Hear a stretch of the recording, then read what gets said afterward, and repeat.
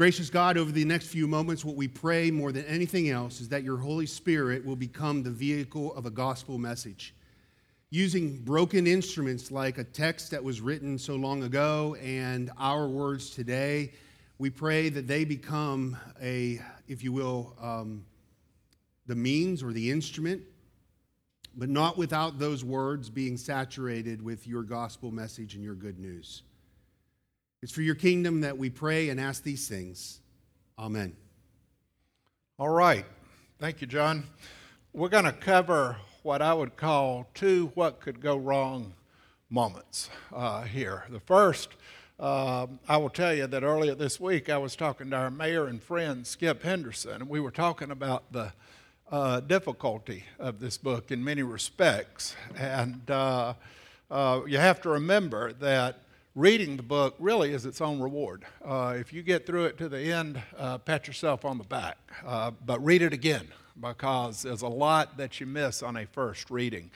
It is basically formatted as being a correspondence, a series of letters from a senior demon, Screwtape, to his nephew, who is a young apprentice aspiring demon, Wormwood. What makes it interesting is we do not have Wormwood's letters. We only have Screwtape's letters. So you have half of the conversation or half of the dialogue here. Also, recall that since we're talking about demons, this is a reverse mirror image of the Christian view of the world. So when you have our Father referenced, it's not our Father who art in heaven, it's the devil. And when you hear our Father's house, we're not talking about heaven, okay? We're talking about hell. And so as Skip said, what could possibly go wrong? We have half a conversation and we're looking at it in a reverse image. And I agree with that. But I do think that the book bears close reading. I will confess to you that there are a couple of sentences that I've read 2 or 3 times and I still have them underlined and have a great big question mark in the margin. So I'm going to count on John to explain that to me. Well, actually, we emailed C.S. Lewis to see if he could help explain it. Right. We're still waiting. Yeah, it'll be a long wait. But we did observe, and this is just by way of a quick review, that although Screwtape Letters is a novel with fictional characters, Screwtape, Wormwood, Glubose, great names, by the way, Glubose, that's one of my favorites. The patient's mother, although each and all of these characters are fiction, they are from Lewis's imagination, the evil, the scheming, the machinations on display in the Screwtape Letters are very real. The coordinator behind the demons, the life force behind the demons, the puppet master is their father, Satan, and he is real. We looked at a quote from Mere Christianity, sort of to set the stage for how Lewis views evil and the personification of evil. And that's where Lewis points out that Satan is not a concept. He's not a symbol. He's not a cartoon character dancing around with a pitchfork and a pointed tail. He's very real. He knows us very well. He's very actively engaged. He is called the Lord of this world or the ruler of this world. He has 2 principal tasks we learned about last week. And those tasks reflect exactly how Satan operates in direct opposition to God. Can anyone recall? I'm going to make y'all ask questions or answer questions. Can anyone recall the 2 main goals of Satan as revealed through Scripture? We talked about them last week. Okay. This is where everybody's head has a little bit of Jeopardy music playing. Right. What is? Yeah. First goal is to keep the lost. Okay. He does not want people to come to a saving relationship with Jesus Christ. How does he do that? Through lies, through deception. Also, his second role, his second great goal, is to rob the believer of the benefits of their salvation. In other words, you can be saved, but just don't act like you're saved. Don't enjoy salvation as Christ intended you to enjoy it. He wants to keep us from enjoying the benefits of that salvation.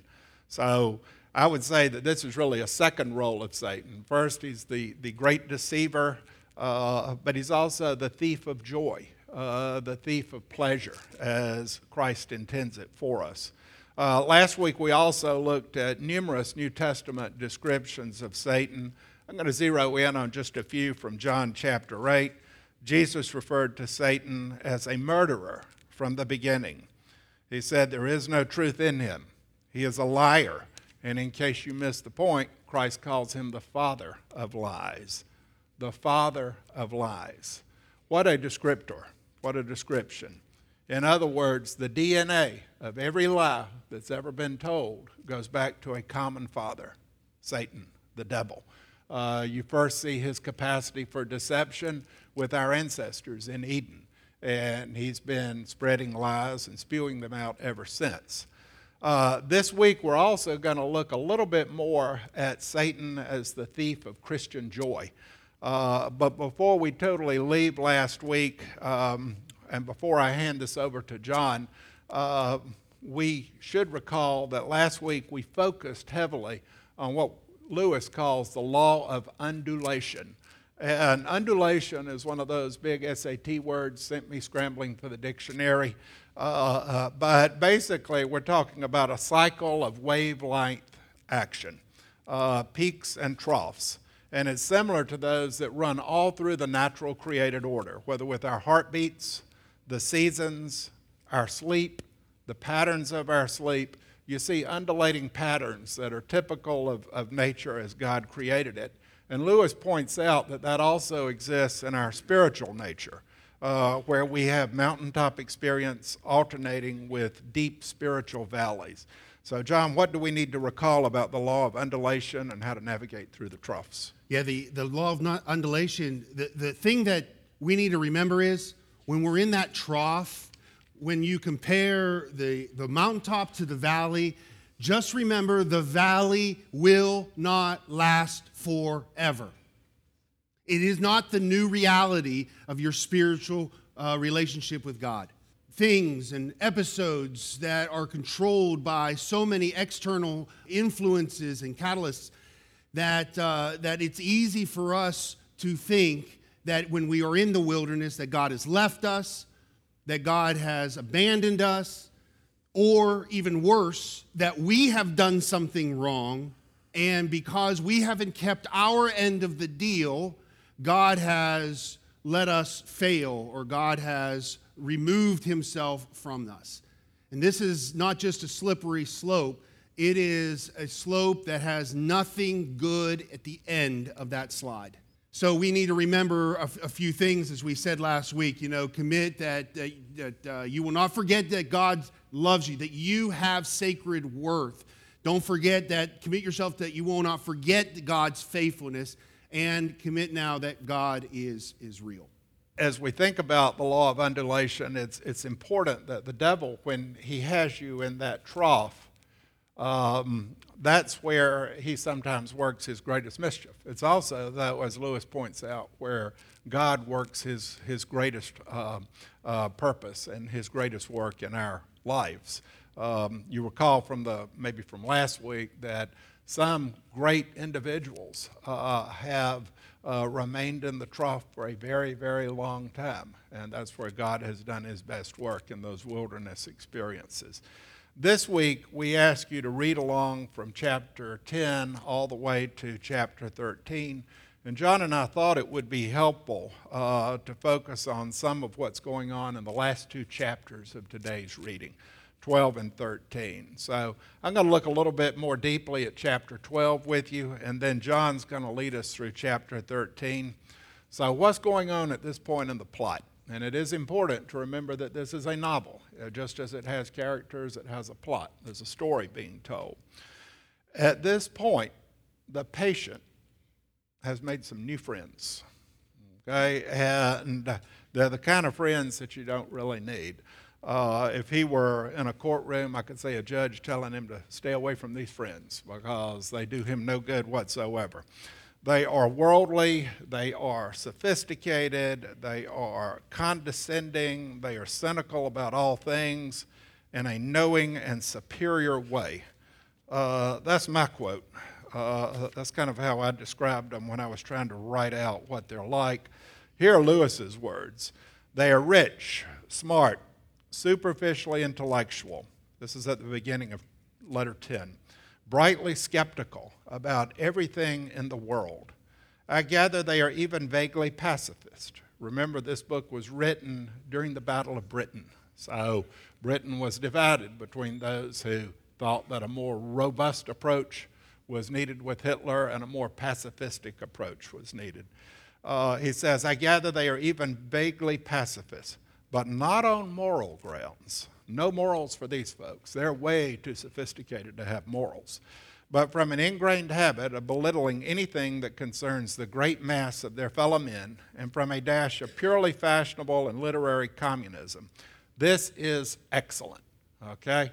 This is excellent, fertile territory for a demon to work.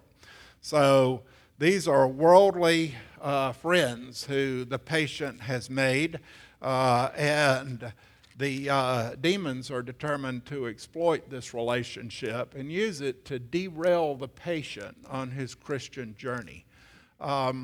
These friends appeal to the patient's vanity. Gradually, now you need to think back a little bit on chapters 10 and 11.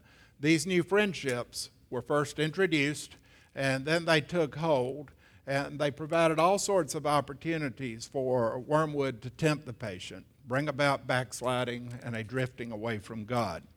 Remember, the devil wants to keep us lost, but he also wants to keep the converted from living life abundantly. You remember Christ said he came to give us life and to allow us to lead it abundantly.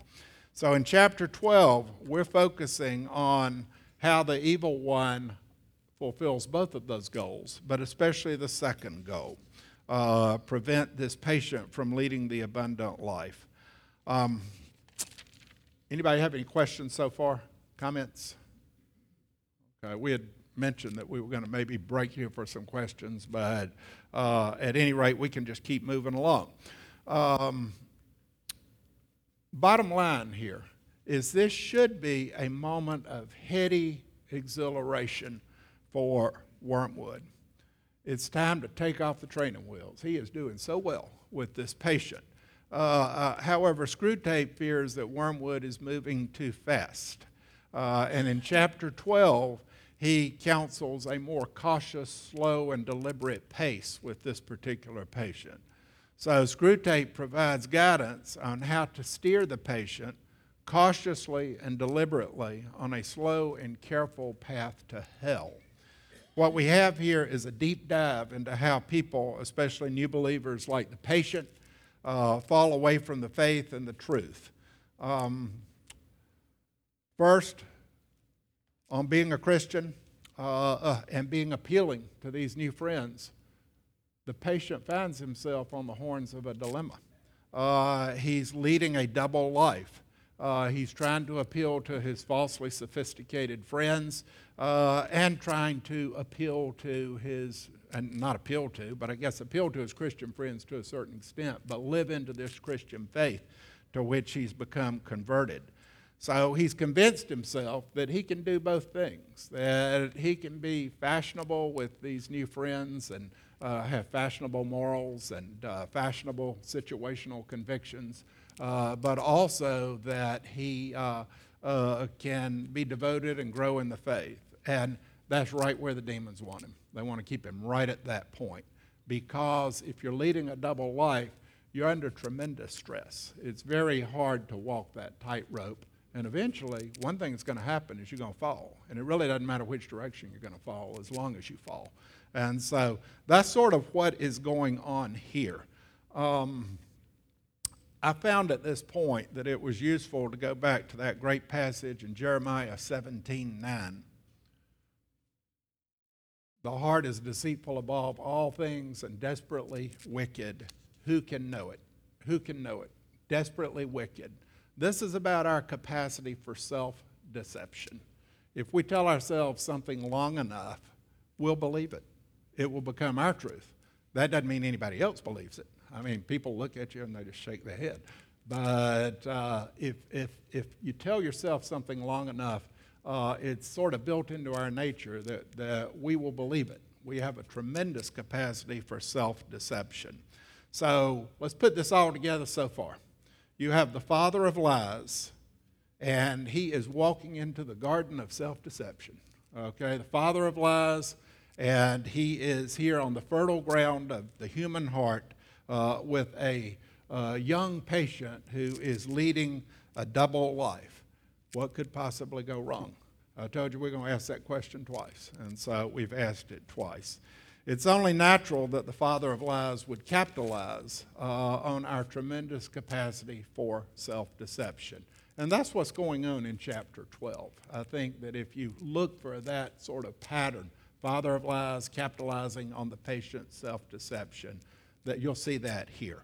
The patient is leading his double life. He's partying and enjoying the bright lights of Saturday night, but church on Sunday morning. He's hopping from log to log, as we would sometimes say. The patient tells himself, I've got this. I'm doing just fine. I've got this under control.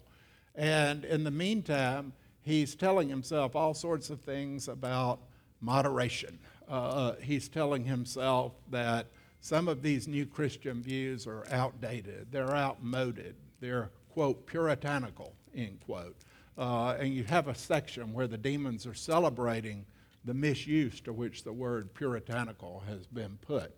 And ultimately, the patient is moving along to a position of what we sometimes call religious moderation. And the guiding statement there, and it's on the back of a book that I have been using, and I think John's been using it too, to kind of get ready for these lessons. A moderate religion is as good for us as no religion at all, and more amusing. So this is very fertile ground for the demons to work. But what's going on? All is not sweetness and light from a demonic point of view. The patient says, I've got this. But he also, in chapter 12, has this vague little pinprick way down in the depths of his soul of unease, the feeling that something is not quite right with his spiritual life. Something is slightly off balance. So how does Wormwood suggest that this be dealt with? Wormwood has an answer for every problem that comes along. Screwtape should capitalize on the patient's capacity for self-delusion and self-deception and keep the patient unaware of what is going on with himself spiritually.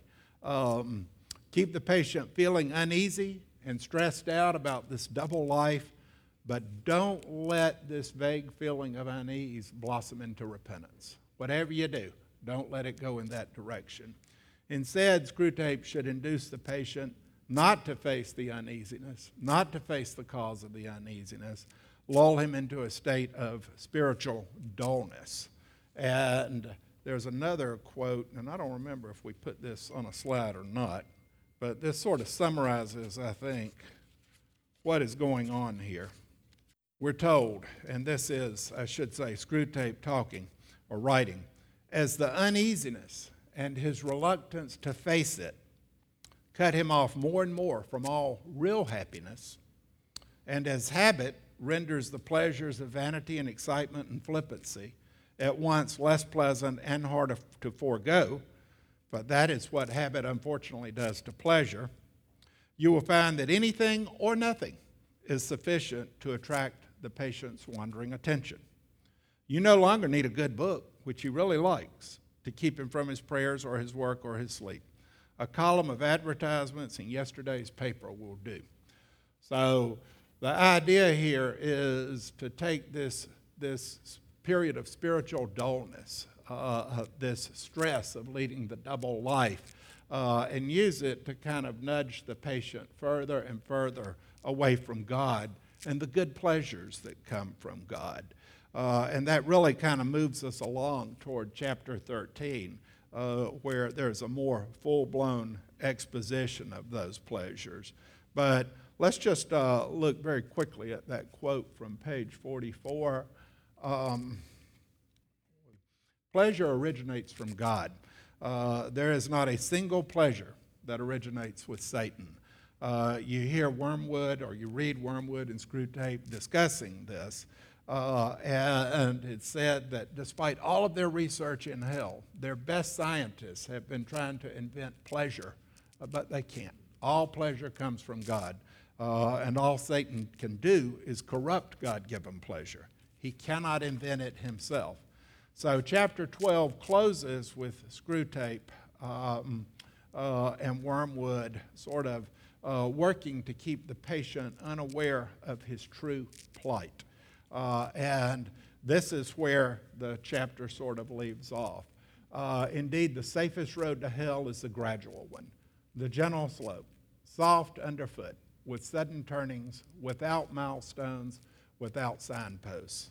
And for me, probably the key words there are without milestones, without signposts. In other words, keep the patient away from the milestones and the signposts that would come from Bible study, from going to church, from fellowshipping with other Christians. Just keep them on that soft, gentle, dull slope that winds up at the gates of hell. I am remembering something now that John shared last week about the undulation law, and that's that we're in the troughs.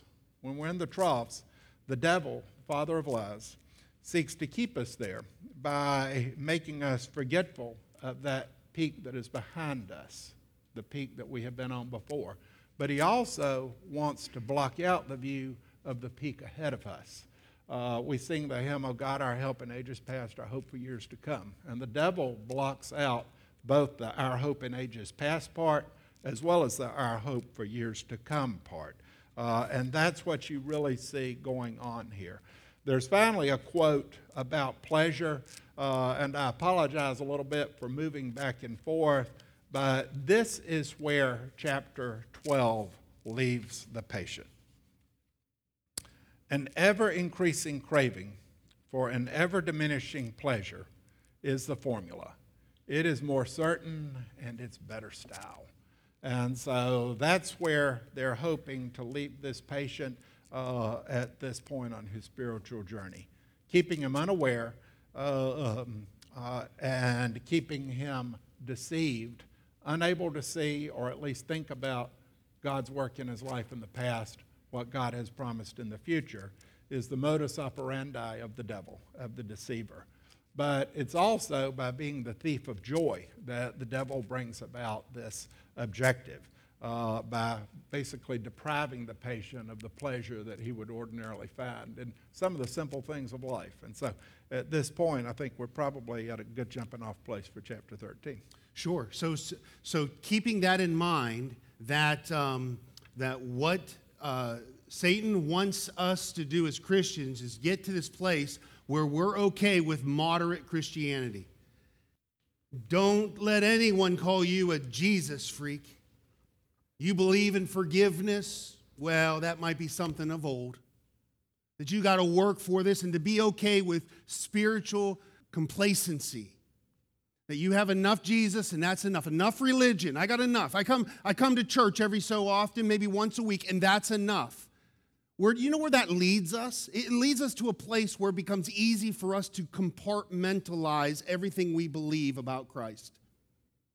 Put him in a box, put him in a night. We're going to pull him off a shelf for Sunday or Bible study or our reading our daily bread or what we do, our upper room or our devotionals. But then we're going to put it back up on the shelf and we're going to leave it there to the next time. And that is the sad part of that is what we lose as Christians and being Christians throughout the day. What the Spirit of God gives us and reminds us and of all. But what it also does is it puts us into a place where it's easy for us to separate and segregate and keep that over there, because Jesus. The call is not to be a Christian and then a student, a parent, a grandparent, aunt, uncle, but to be a Christian parent, a Christian student, a Christian son, daughter, brother, sister, whatever. This is where the rubber meets the road, and if sort of conversion happens between letter 12 and letter 13. Apparently, Wormwood writes back to Screwtape and says that there's a sort of conversion, or maybe he's moving back towards God. And of course, is Screwtape happy? Do you think Screwtape's happy with this? No. Okay, this is no. Yeah, it's obvious, all right? You don't have to have read the book. Screwtape is not happy about this. And so in this chapter, Screwtape writes about the blunders of what might have led to this. He says, Wormwood, you have let your patient read a book just because he likes to read that book and not because he wants to read it to get within the in crowd. Or you have allowed the patient to take a walk through the countryside just because he enjoys doing that. Now, reading a book, taking a walk through the countryside, I think we would say, are those really blunders? Are those really things that can lead us away from or lead us toward God? And the patient sees a sort of innocent pleasure in reading these books or doing these things that they enjoy because he enjoys it, not simply because everyone else is doing that. If you're under the age of 25, listen, you don't have to do things just because somebody else is doing them. My mom used to tell me, well, if Susie or Joey jumps off the bridge, does that mean you're going to jump off the bridge? But everybody's doing it, right? Come on. We know that's how it sometimes happens. You don't have to do it just because everybody else is doing it. And if you need to reread this chapter to get the bigger picture, man, this is the thrust of this whole book is to kind of settle in here that the problem of doing things to please others while overlooking the simple pleasures God has given you. And the fear is because immersing yourself, the pride of the patient is being overcome because by immersing himself in something he enjoys for its own sake and not for the sake of what others think. Now, what is going on here? What's he saying here? Well, here's the underlying current of what he's saying. This is the underlying truth, the spiritual truth of what he's saying. The underlying truth is that that God creates us with pleasures. He wires us with certain enjoyments, things that we like to do. Some like to paint. Some like to take a walk. Some like to be in a crowd and hear the noise. Not me. I'm not that way. Some like to be in what my kids call the bear cave. Don't wake the bear. The bear he's hibernating for a little bit. I like to be alone. I recharge that way. And the way that God wires us, he does so because he wants those to be used for ministry. He wants those to be used for the kingdom, whether it's painting, whether it's teaching, whether it is playing a sport. Yeah, even playing a sport. Writing. I mean, these all can be used for the kingdom. The problem is when we take these gifts and we make them instruments to be liked by others. When we use these things to get our own heart's desires, to use these things to get to a place where, man, what does God think of me, not what other people think of me? You might have heard this before. When I'm not talking about myself, but this is like a joke, I guess. I kind of set you up, so I'm expecting a laugh afterwards, all right? Thank you. When I was 20, I worried about what people thought of me. When I turned 40, I decided I didn't care what others thought of me. When I was 60, I realized that no one was even talking about me in the first place. But Satan's goal is to get you worried about what everybody else is thinking. To get you thinking about what other people are doing and not what God is doing. Okay, I have to ask the question. I really do. I mean, what really drives someone to move away, to choose to follow others instead of doing things and embracing things that they like, to do things that other people want them to do, to like and read, instead of what we like to do. And sometimes it's because of social pressure. People feel the pressure to conform to the norms and the expectations of others. And if they don't do what other people like, they believe, they feel that they will be judged and ostracized. Maybe it's the desire to be accepted and to belong. We are social creatures, and we often have this deep need to feel accepted and valued by others. And people want to feel like we belong, and we want to believe that we're accepted and belonging. And the way you do that is to value what other people value, to do what everybody else is doing. And when you listen to what everybody else is doing, if you desire to belong to them, then you have a deaf ear to what God has for you. And you miss the sacred worth that God speaks into you. Or FOMO. You all know what FOMO is? The fear of missing out. The common phenomenon in which we feel anxious about missing an opportunity or experience that others are enjoying. And what this can lead to is us prioritizing what everybody else is doing so that we don't miss out. We're making those lists. And so the big game here is what Screwtape is kind of zeroing in here. It is about the long game. If you can get the patient's eyes off the long game and on the short game, then you're actually winning. You're actually have a foot in the door here. Get them not to see the trajectory, but get them to see the immediate right now. And how do we do this? Going back to the walk or going back to the reading of the book, you have to detach the patient from his own deepest desires. The way that God has created him so that by a result, slowly they get detached from God. Here's what Screwtape says: the deepest likings and impulses of any man are the raw material, the starting point with which the enemy has furnished them. These become the raw materials that God has made this person, has made you, has made me, to be used to bring glory to Him and to further the kingdom. So the long game of God also is at play here. So Satan has a long game, and so does God have a long game here.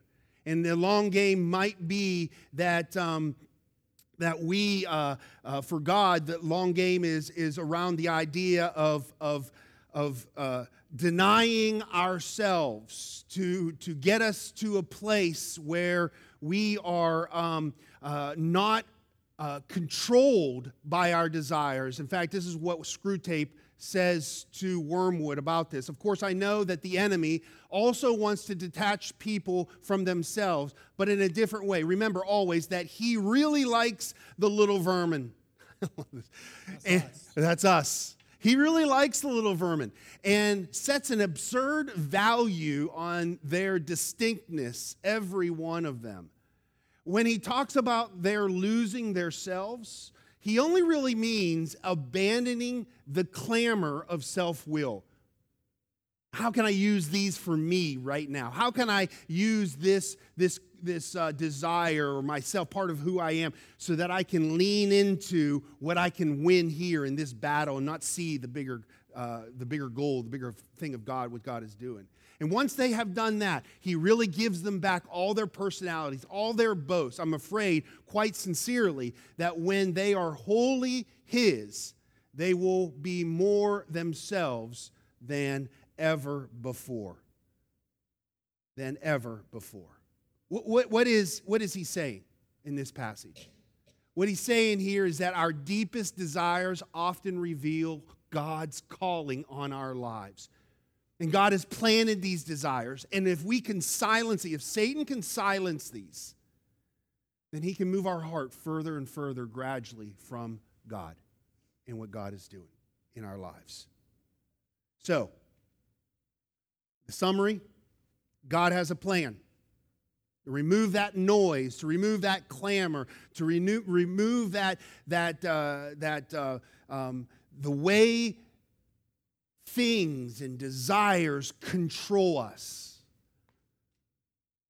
We almost give these back to God as a means, as a way to say to ourselves and to God that these don't control us anymore. Only to find that God is going to give them back to us to be used for his kingdom.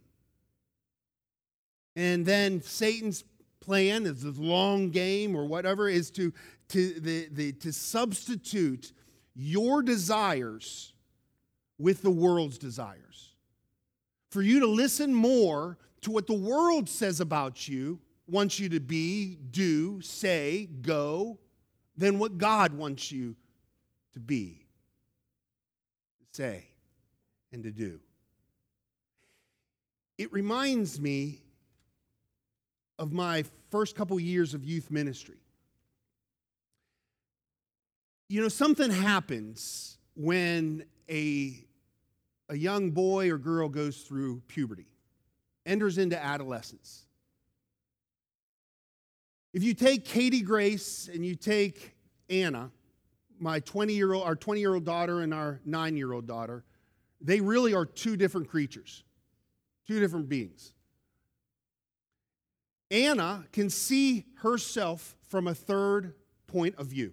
That's what happens at adolescence. For the first time, you can actually see yourself from a third point of view. And you start asking yourself this question: I wonder what this person thinks. Do my clothes match? Did I bathe? Do I smell? Is my hair all prettied up? Okay, adolescence, that's what happens. All of a sudden, you start to see yourself from a third point of view.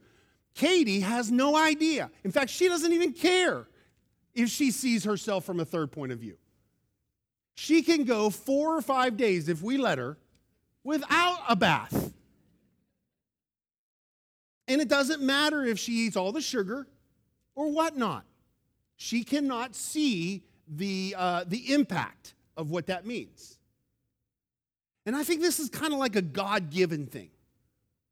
It's an invitation for us in those moments when we feel driven, when we feel pulled to step outside of where God is growing, to ask the question, now, really, is this really what God wants me to do? We are invited to step out and see ourselves from a third point of view. To actually see what is happening in our case or what's happening in the world around us. Because if you were going to take home 2 things to remember about these 2 chapters, it would be, first of all, remember that God is not a cosmic killjoy. That he is not up there giving you joys, giving you pleasures, giving you things that you like to do, just so that he can take them away. It's not like he's up there and he calls over Gabriel and all the angels says, look, Kathy Ilgis is having fun. No, God is not that way. Now, he might take something away for a moment because it's controlling you, only to give it back to you. And the second thing is to remember is, look at the trajectory and ask yourself this question: is this where I want to go? Is my response here, in my desire to do what everybody else is doing, will that get me what I am designed to be? Will that make me more or less of what God has reminded me or created me to be?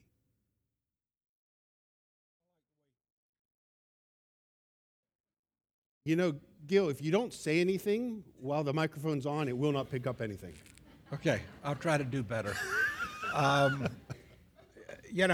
was thinking about the passage that we just looked at as sort of a capstone of where we are at this point. And there's a discussion there about how God really likes the little vermin. And he's not a cosmic killjoy, as John so ably put it. Instead, he wants, if the pleasure is interfering with our ability to love him and to subject our will to his, then he's going to put a damper on it. But he gives it back to us, made better than before. And he also does this as part of his plan to make us increasingly more and more like himself. There's that great passage in Romans where we're told that our common destiny as Christians is to be conformed to the image of Christ.